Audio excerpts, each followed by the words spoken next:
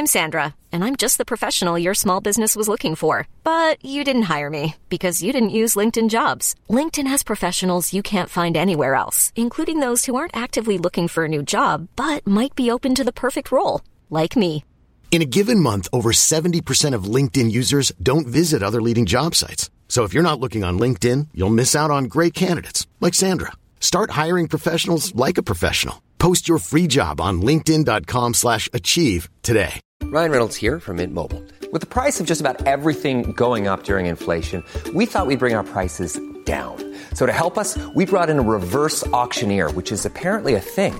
Mint Mobile Unlimited Premium Wireless. How to get 30, 30, bit to get 30, bit to get 20, 20, 20, bit to get 20, 20, bit to get 15, 15, 15, 15, just $15 a month? Sold! Give it a try at mintmobile.com/switch. $45 up front for 3 months plus taxes and fees. Promo rate for new customers for limited time. Unlimited more than 40 gigabytes per month. Slows full terms at mintmobile.com. Hey there, it's Michelle Norris. I'm host of a podcast called Your Mama's Kitchen. When I travel, I'm usually looking for a way to find a taste of home when I'm not at home. And one of the things I love to do when I am at home is entertain. And Airbnb allows me to do that. When I was in California recently, I rented a house that had a great kitchen. And when we were sitting around the table, we were all thinking, we're in someone else's house. Someone could be in all of our homes as well. If you have a home, but you're not always at home, you have an Airbnb. Your home might be worth more than you think. Find out how much at airbnb.com/host. The Intercooler podcast is sponsored by JBR Capital, one of the UK's leading car finance specialists. Now, we only partner with like-minded organisations who really understand what it means to be a car enthusiast, and JBR Capital is a perfect fit for us. It's run by people who really love cars, and importantly, vehicle finance is all JBR Capital does. That alone is what the company exists to do. So whether you're looking to fund a classic, sports car, supercar or hypercar, see what JBR Capital can do for you. And it's not just about very high-end, expensive unobtainium. In fact, the minimum borrowing is £25,000 and the average £80,000. Head to JBR Capital on social media or jbrcapital.com online and tell them the Intercooler sent you. Right, let's get on with this week's podcast. Welcome to the Intercooler podcast.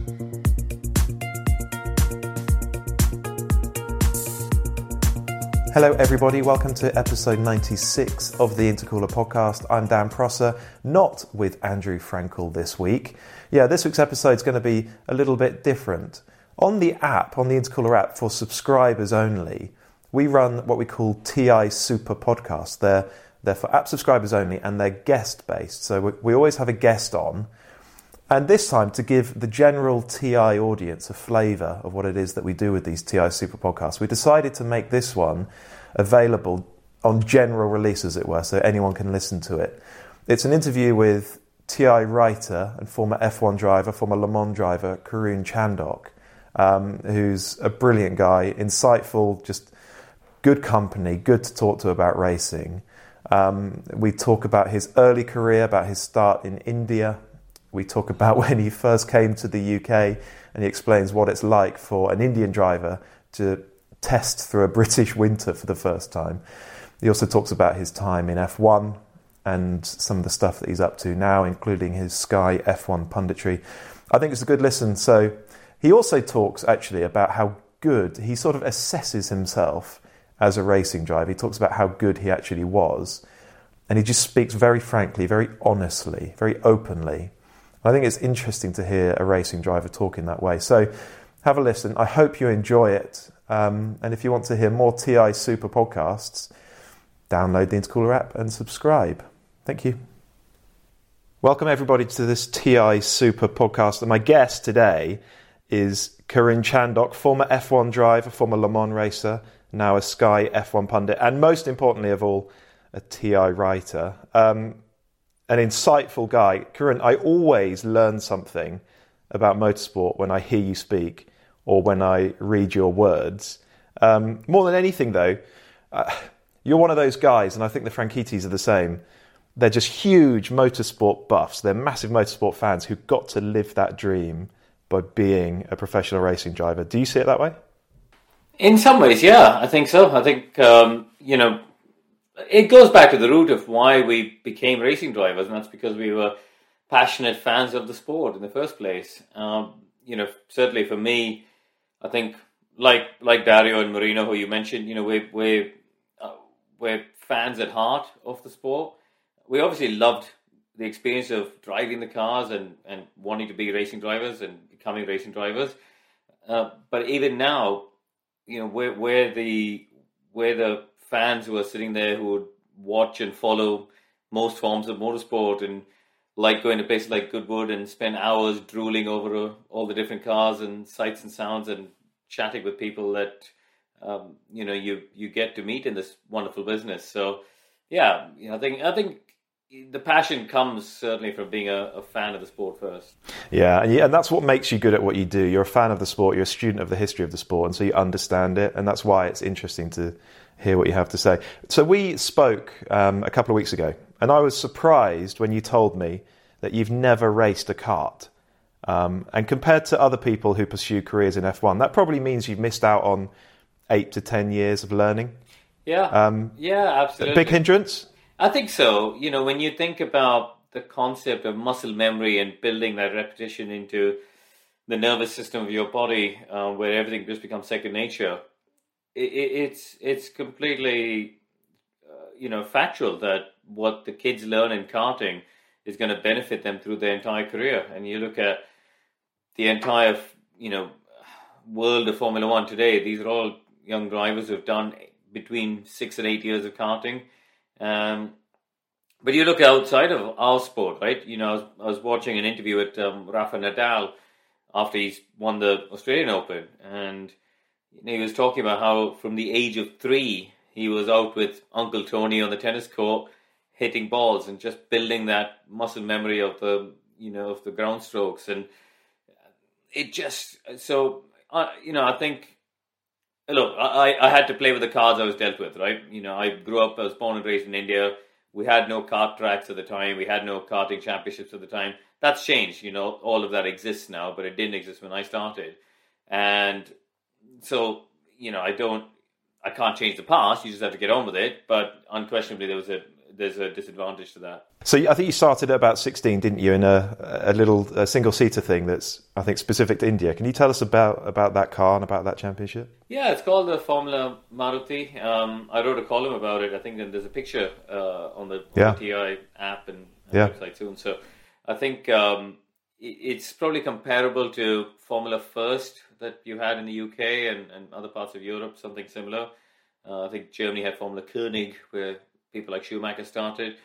Yeah, a little 800cc engine out of a road car with a 4-speed H-pattern gearbox, again straight from the road car in a little tubular frame. So very, small, light cars, only 320 kilos, if memory serves me right. Wow.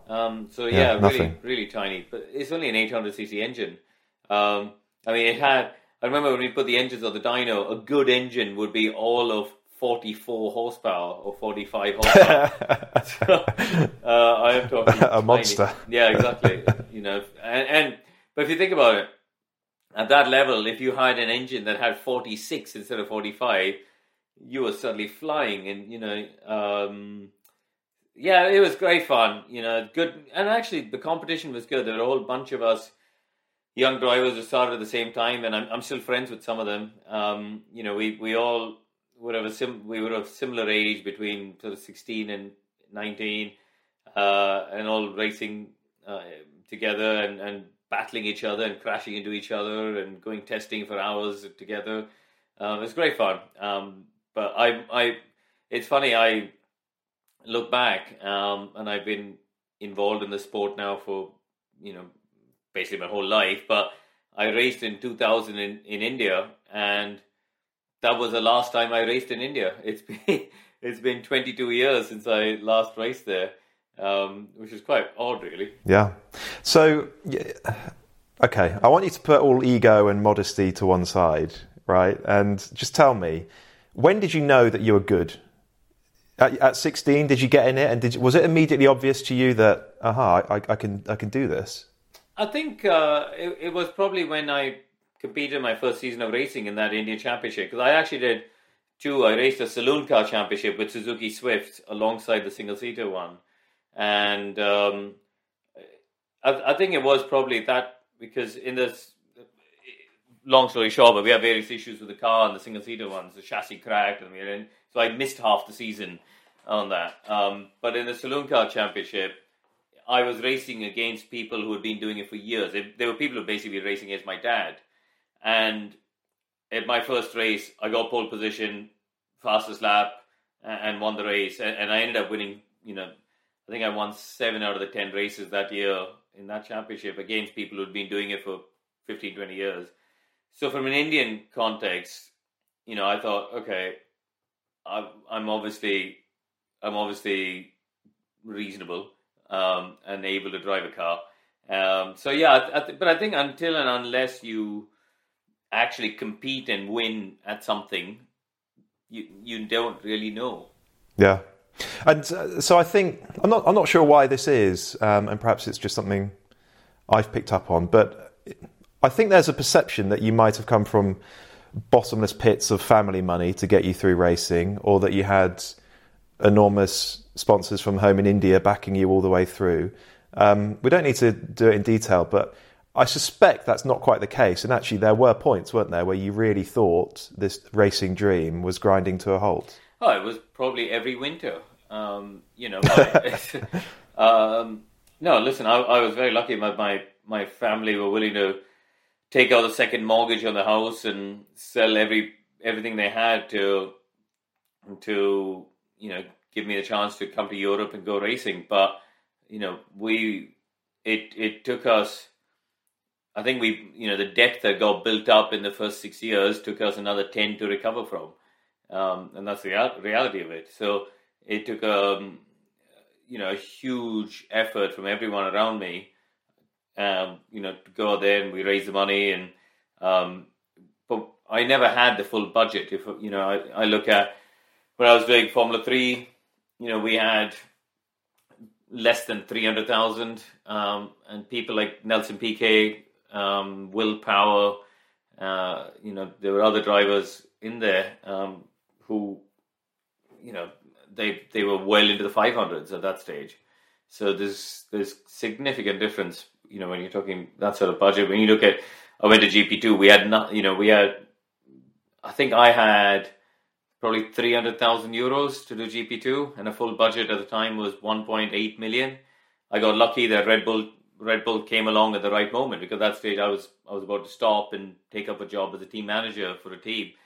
So it was all done and dusted, and then Red Bull came along at the right moment, put a bit of money in, but we still only had, in total, I think that first year at Durango, we had 700,000 euros as opposed to 1.7, 1.8 that other teams and other drivers were spending. So, and that has a huge knock-on effect, right? It means you don't change the brakes as often, you don't have engines rebuilt as often, there's so many things that lead directly to performance and lap time, let alone, going testing and all this sort of stuff. I mean, I couldn't afford to have a personal trainer or a physio, which if you look at kids like Lando and sort of modern, a lot of the young drivers, that's just unheard of. They wouldn't even comprehend that. The first time I had a personal trainer or a physio who came with me to the races was when I got to F1. Wow. And so yeah, look, I think it's easy for people who don't know the backstory to assume that. I get it, but I think I had to work bloody hard at going out there to raise commercial sponsorship out there, and I was fortunate to have good Indian companies at key moments that supported me along the way, as well as companies like Red Bull, and Tag Heuer and people like that on a global level. Do you know what? If people want to see a really good account of your career from the horse's mouth, they should go and watch the interview on YouTube that you did with Mario Muth. I don't know if I'm getting his surname right there, but it's a lovely video, and it details your career, and it's a great account of it. So people should check that out if they want to know more. We're not going to do it here, but I think it's about 20 years ago since you came to the UK. Well, it's in fact, Dan, it's, as we record this, it's 20 years and 3 days. Wow. So there you go. Pretty good timing. And so what caught my eye when I heard you talking about this was that you'd never really driven in the rain before, because you said in that part of Asia, if it rains, it's monsoon rain and the red flag's out. So just tell me about the first time you found yourself in the winter in England or in the UK, maybe in Pembrey or Snetterton, freezing cold, conditions you've never seen before. What on earth goes through your mind? I just kept spinning. We were at it was at Pembrey. I came to do a test in October 2001 with Karun in Formula 3, and the whole concept of cold tires and you know, needing to build the temperature up slowly and you know, having low grip conditions and dew and dampness on the ground, you know, it's all just so alien to me. You know, the whole, and then it carried on into early 2002 where you'd go winter testing in Donington. You know, A, you've got the aviation fuel, B, then it's raining and 3 degrees. And I just couldn't comprehend how low grip the whole, you know, the whole experience was of driving a race car in the wet. It was a massive shock to the system, and to be honest, it destroyed my confidence for a long time.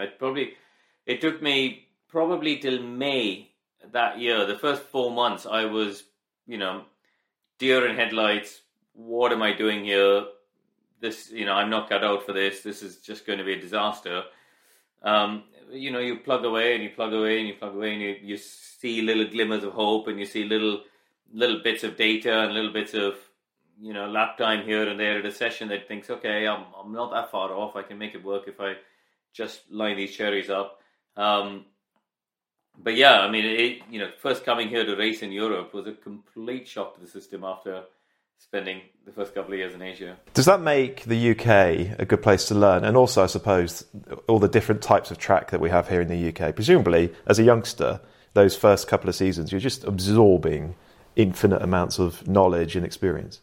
Yeah, I mean, I grew up probably 5 years in the first year that I came here to live. You know, I think I think the UK is a great place for a young driver to learn to go single-seater racing. The tracks are difficult. You know, they're narrower than the European tracks in general, apart from Silverstone. So, you know, if you can be quick and competitive at tracks like Oulton Park or Croft and, you know, even circuits like Castle Combe, where we used to go through at Formula 3, they're really difficult because it's a short lap. Knock Hill, you know, they're short laps, sub 50-second lap, I think, Knock Hill. With a lot of corners and a narrow track and undulating, you know, layout. So if you could be confident and quick and competitive and gain a lot of confidence by driving these different weather conditions as well here in the UK, then I think you could go anywhere in the world really and be strong. And I think, yeah, it's a great place for drivers to learn how to drive. So you got to F1. And you did 10 Grand Prix that year and then won the next year. How do you reflect on your time in F1? Are you just glad sitting here now to have made it? I mean, you raced in the Monaco Grand Prix with Hamilton, Alonso, Button on the grid. Or do you actually do you have a racer's view of it and think, I never got a chance in an F1 car to show what I could really do? I think I had the latter view for a period of time. Immediately after F1, I think certainly I'd say between 2012 and sort of 15, 16. No, not in that long. Probably 2012, 13, 14. I had that view where, you know, I just didn't feel like I had the opportunity to do it properly and to you know, have a proper go. But then you sort of accept that, okay, that door is closed and you got to move on with life and get on with life. And then now, actually, I look back at it and go, if I look at the circumstances that took me on the path to F1, it's mad, really, to think that somebody from India, you know, 2 continents away, was able to have the life I did for that 10-year period, and the risks that we took from a financial and family standpoint, and literally, a few races here, and then you run out of money, and then it's you're just literally going hand to mouth in terms of trying to get a budget to go racing. In that respect, then you start to think back. Actually, it is quite an achievement, and also once you've been a Formula One driver, that can't ever be taken away from you. As you say, that fact that you were on the grid with Schumacher and Alonso and Hamilton and all these people can never be taken away from you. And that means something in the wider world. It obviously means something in the motorsport world, but it means something in the wider world as well. And I think that's something you have to hang on to. So tell us about your experience of F1, particularly the F1 team you were with, Hispania. It was a small team, a back-of-the-grid team, but was it a positive environment? I think you've said that actually some of the people there were fantastic. It's a team where there was a lot of untapped potential, really, to be honest. There were some great people in there. They had a very good partnership with Dallara, and actually, you look at what Haas did. Haas arrived in Formula One and was straight away in the midfield, and that was with Dallara. And Dallara they're a very good car company, and they build good race cars, but they, for various financial and political reasons between Colin Collis and the Spanish side and Dallara, they all fell out with each other quite spectacularly. And it meant that we never got the car that we should have had. Basically the car that raced was the one that should have only gone to a hotel in Spain as the launch. And we were meant to get a car with another massive upgrade, which was 60 points of downforce, which is about 3 seconds of lap time. That would have put us into firmly in the midfield, which funnily enough is where Haas was when they arrived with Dallara. So I think there was a lot of untapped potential of that entire project because the money wasn't there, and then the internal politics was exhausting. Some of it now, when you look back, was comical. At the time, it wasn't very funny, but now when you look back, it was comical. Like, I remember coming to the pits in Barcelona before FP1. I walked into the pits, and as I walked in, Christian Klein walked towards me, and he was carrying his race suit and helmet, and he's like, "What are you doing?" And he said, I was like, "Well, I'm going to drive the car." And he's like, No, I'm driving your car." And basically, he was scheduled to drive FP1 in my car, and nobody even told me about it. I looked at the car, and it was, so both of us, because I got on well with Christian, and I still do. We both looked at the car, and one side of the car had my name on it, and the other side had his name on it. So like, well, what's going on here? And, so some of that stuff was just a little bit mad. But, the experience, that experience of being on the grid and all the mechanics and all the noise and the media, and everybody goes away, and there are only 20 of you, well, at that time there's 26 of us, you're doing the formation lap, and you go and line up on the grid, and the rest of the world is gone, and there are just you and 25 others on the Formula One grid. That's pretty special, when you're driving around and you look at it and go. And I remember, I think that probably the third race of the year was Malaysia, and it was a wet qualifying, and McLaren and Ferrari completely got the weather forecast wrong, and all of a sudden, Lewis and Fernando and the Ferrari and stuff was sitting next to us at the back of the grid, and it's pretty surreal, when you think of it as in that respect. So, yeah, I think, but my favorite memory has got to be at the first race, because obviously that was a culmination of a dream, and when I got to the paddock in Bahrain, the first driver that came to say hello was Michael. And back in 94, 95, Michael was my hero. I had the poster on the bedroom wall, and I was a massive fan of his. And so when he 2010, he had returned after sabbatical. This was the biggest star in Formula One by a long way at that point, because Lewis was, had won one championship and was just getting going. But Michael was by far the biggest global Formula One star, and I was a nobody out of GP2. But, my very first day, on the Thursday, the media day in Bahrain, he came and, he introduced himself and just chatted, wanted to get to know a little bit about me, where I came from, etc., etc. And just said welcome to F1 and good luck for the season. And it was just, he didn't need to do that, but I always look back at that fondly and think, just what a nice guy. It's brilliant. Yeah, that's probably my one of my favourite memories. Just think back then to that first Grand Prix. So when I'm sitting at home and the 5 lights are about to go out at the start of the race, I can't cope. I can't bear it. My heart is racing.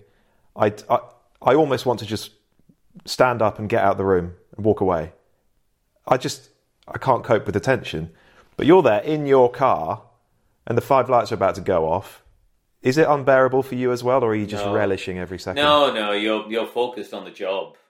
You're there to do that. You don't forget that's what you've trained for through the junior categories and junior Formula racing. So you have to be respectful of the situation you're in and respectful of the other drivers, these other great names and world champions that you're surrounded by.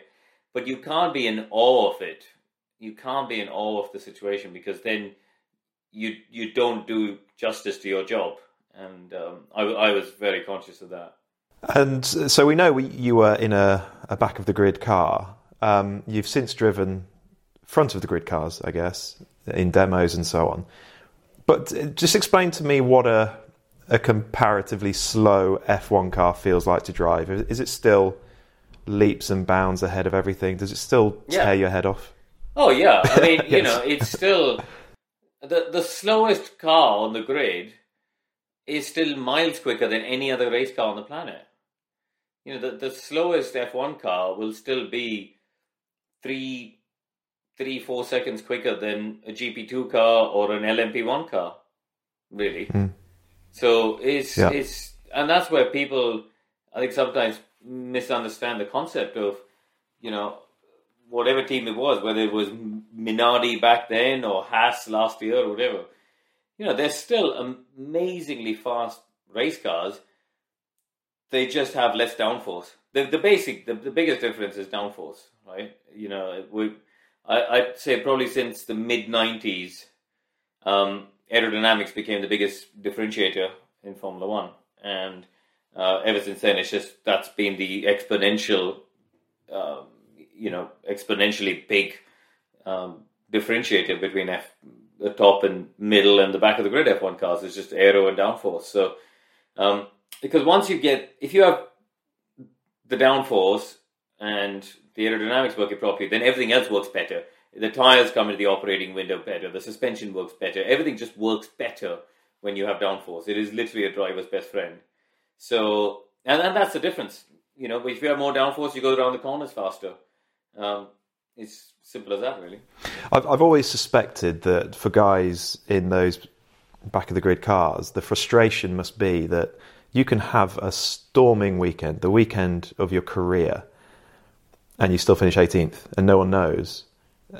Were you ever aware of that? Did you think you put in a qualifying or a race performance in your F1 time that really was the best you could possibly do, and yet no one really noticed? Yeah, 100%. I think I look back as a race in Valencia, for example. I remember, when I was teammates with Bruno Senna that year, and I was quicker than him all weekend long. And, I had a really good race. We were definitely the slowest team on the grid by some margin that year. But I finished somewhere ahead of him, but I also ended up beat Timo Glock in the Virgin Racing car as well. And, it was just a good weekend, all weekend long. I worked really hard. The engineers got the car dialed into a good setup window, and it just worked really well. And but as you say, it was anonymous. I actually finished 18th in that race. So, there you go. Completely anonymous to the outside world. Okay, so as I said earlier, it'd be great if we could put all ego and modesty to one side and just have a truthful conversation. You won championships on your way up the ladder. You won races in GP2. you don't get to do that without being a damn fine racing driver. But just tell me, how good were you? How did you compare to those sort of child prodigies that we see from time to time? And listen, what were your strengths? I would say I was probably in the very good category, but not in the great category. Being truthful. If I look back at it, being truthful, I wasn't in the world champion category. I think there are very few drivers on the planet who are, and I think the reality was I was in the right team, in the right car. I was probably in a position to have good, strong results and maybe win some races and get podium, things like that. But I think there's a very small category of drivers at Formula One level. I'm talking about. I think actually, when you go to sports car level, I think I was probably better suited to sports cars because one of the couple of things I was very good at was, looking after the tires, fuel management, and consistency. I was always, quite smooth in the way I drove, and I always was better at fuel economy at Le Mans, for example, than my teammates, and managed the brakes and things like that. So, I would say I was probably a better, relatively better sports car driver than Formula One. But yeah, I think if being perfectly honest, I was probably in the very good rather than the great category. Now, it's brilliant to hear a racing driver talk so frankly and honestly. It's not very often that we get to hear that, so thank you. And also, you didn't start until you were, 16 or something. You didn't drive in the wet until you were 18 or whatever it was. It's not like you had that upbringing that a lot of these kids do these days, did you? Yeah, but those are all excuses, really, aren't they? Yeah, fair play, fair enough. Okay, so nowadays, I think you're probably best known for your Sky F1 punditry work. As I said at the top, I think you're Sky's most insightful pundit. I just love listening to what you have to say. But tell me about what that's like. I mean, you'll be at a track and some big flashpoint will occur. Perhaps it's Max and Lewis coming together at Silverstone. And then what happens? Does the producer say, Karun, we're coming down to you at the Sky Pad and we want a definitive verdict on what's gone on here? You've got all this pressure. It's an emotionally charged thing. That must be a difficult thing to deliver. Well, it is because, you just know that there's so many people with opinions nowadays. It's just, there's so many good things about the internet, but one of the bad things is that it's given every person on the planet a platform and a sense of anonymity where they feel that they could just hurl abuse and, shout opinions at you for just because they may disagree. People seem to have lost that, and I'm generalizing, I should say, a lot of people seem to have lost the ability to just have a healthy debate and disagreement, and agree to disagree at the end of it. And instead, if they disagree with you, all they do is hurl abuse at you and tell you should be sacked and you're unbelievably biased and they can't believe you're on television and blah blah blah blah. And it's just tedious, So there is that pressure, but fortunately for me, I haven't ever really cared about that bit of it. I just do. That's the solution. I'm amused. It amuses me. I screenshot some of the funniest, and they're not funny. They're funny to me because I'm quite thick-skinned and I don't take any of it seriously. But you can see why, online abuse and trolling is such a real thing because it's, if someone is a bit more sensitive to it, you can see why they'd be quite hurt just by the way that, comments are thrown around. So, and it is, it's an interesting one, but part of the job is to take on that pressure and to, that's what we're paid to do, really, is to give opinion and stand by that opinion. But equally, and you mentioned Lewis and Max at Silverstone, that was an interesting one because I started off going, it's probably 50-50. And then actually I changed my mind as I watched it more and more. So when the incident happened, straight off the accident and the red flag and all that, I thought it was sort of 50-50. And as the afternoon unfolded, I watched it again. I was like, okay, Lewis really could have backed out of it a bit more. So I changed my opinion to 70-30. And I think that's fine. I think it's fine for someone to recognize that they've made, they haven't necessarily made a judgment instantaneously. Or if they have, then they're willing to learn and educate themselves and change their opinion. I think that's fine. It is fine. And we as a society have lost that skill largely. We, rather than be open and take on new information and adjust our point of view, which is the grown-up thing to do, by and large, we dig our heels in, don't we? And then shout louder. I mean, the Abu Dhabi last year has been ridiculous. The fallout of that is just, it's bonkers. Even yesterday, there are people tweeting about it. Well, I'll show you. I often do this every couple of days. Quickly, yesterday's tweet, my top troll yesterday said, Karun, you should get the sack for being an incompetent, biased mother F-U, ... This will come back and bite you in the ass when you least expect it. Your Sky buddies won't stick up for you. Karun has no backbone, hashtag. And it's like, that was yesterday's classic. Yeah. So anyway, there you go. Me. But yeah, it's just like, and that was in response to me saying that in the race in Abu Dhabi, the safety car should have only been out for a couple of laps. Unfortunately for Michael Massey, when he made that decision, he got a bit screwed over because the brakes caught fire on the Williams and the extinguisher had to come out, and it was 2 or 3 more laps. It's a bit unfortunate, but that's what happened. And they, people just pile into that. And what they're not willing to even listen to is the next part of the sentence, where I say, when he'd made the decision to leave the safety car out, he should not have let the lap cars pass, or selected those 5 cars lap pass, which is giving it context. And I think that's the problem with this sort of clickbait, trigger-happy society we've got at the moment. Oh, completely agree. It's enormously frustrating. People react. They don't take the time to try and understand someone's point of view. It's immensely frustrating, and yet you and I, people in the media, the great privilege that we have is that we get to have a platform to express a point of view. And I'm sure you treasure that as much as I do.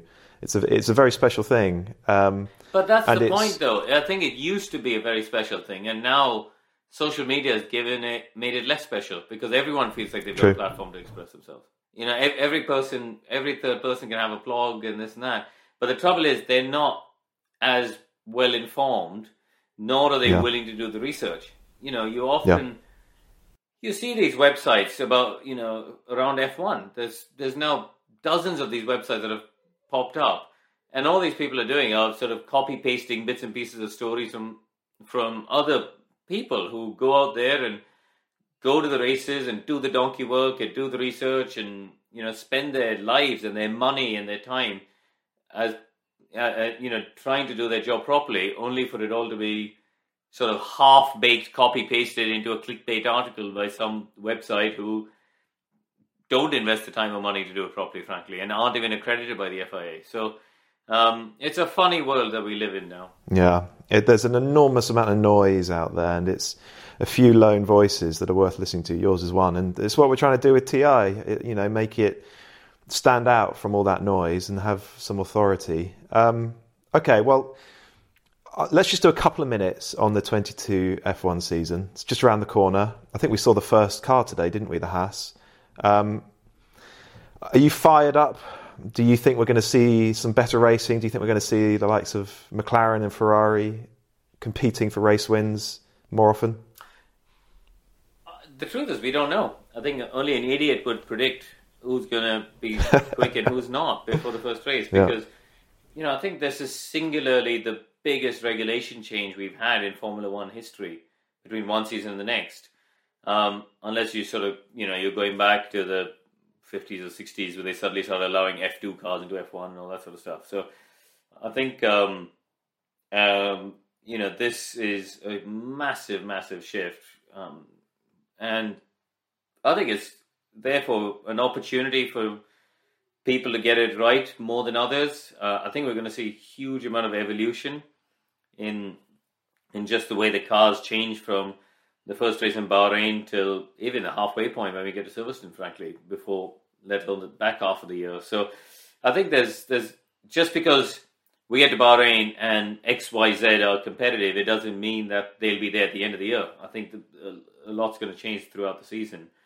I think the usual suspects will be strong, right? I mean, Mercedes showed last year they got incredible strength and depth. At the start of the year, they were behind. They were 3-4 tenths behind. And by the back part of the season, the last 4 races, they had the quickest car, conclusively. So, they showed just what a strong race team they are. Red Bull showed that, Newey hasn't forgotten how to design race cars, and they were strong last year. I have this sort of niggling feeling that there's I think something special coming from Ferrari. I think they should be closer to the fight this season, which will be exciting to watch. And we'll see. I think we'll just have to see. But I'm excited because it's new and and that's what made last season great. Is we went to every race not knowing who was going to win, and on top of that, you got George versus Lewis. You've got Lando is going to be better than he was last season, where he was amazing already. And what's the world champion Max going to be like? Is it? I was never a bloke who was short of confidence, but is it going to make him even more confident coming back with the number 1 on his car? There's got to be something special in that. Oh, I just can't wait. It's not long now, is it? A few weeks. Testing soon, and we get to find out, maybe get a little snapshot who is quick, who isn't. It's going to be really exciting, and I'm sure you'll be there to talk us through it all. But listen, we'll leave it there. Thank you for your time. It's brilliant to hear from you, Karun. You're, as I said at the top, you're insightful, you're knowledgeable, and it's just interesting to hear you talk about racing. No, absolute pleasure as always. We should do it again. We will. Thank you. Cheers.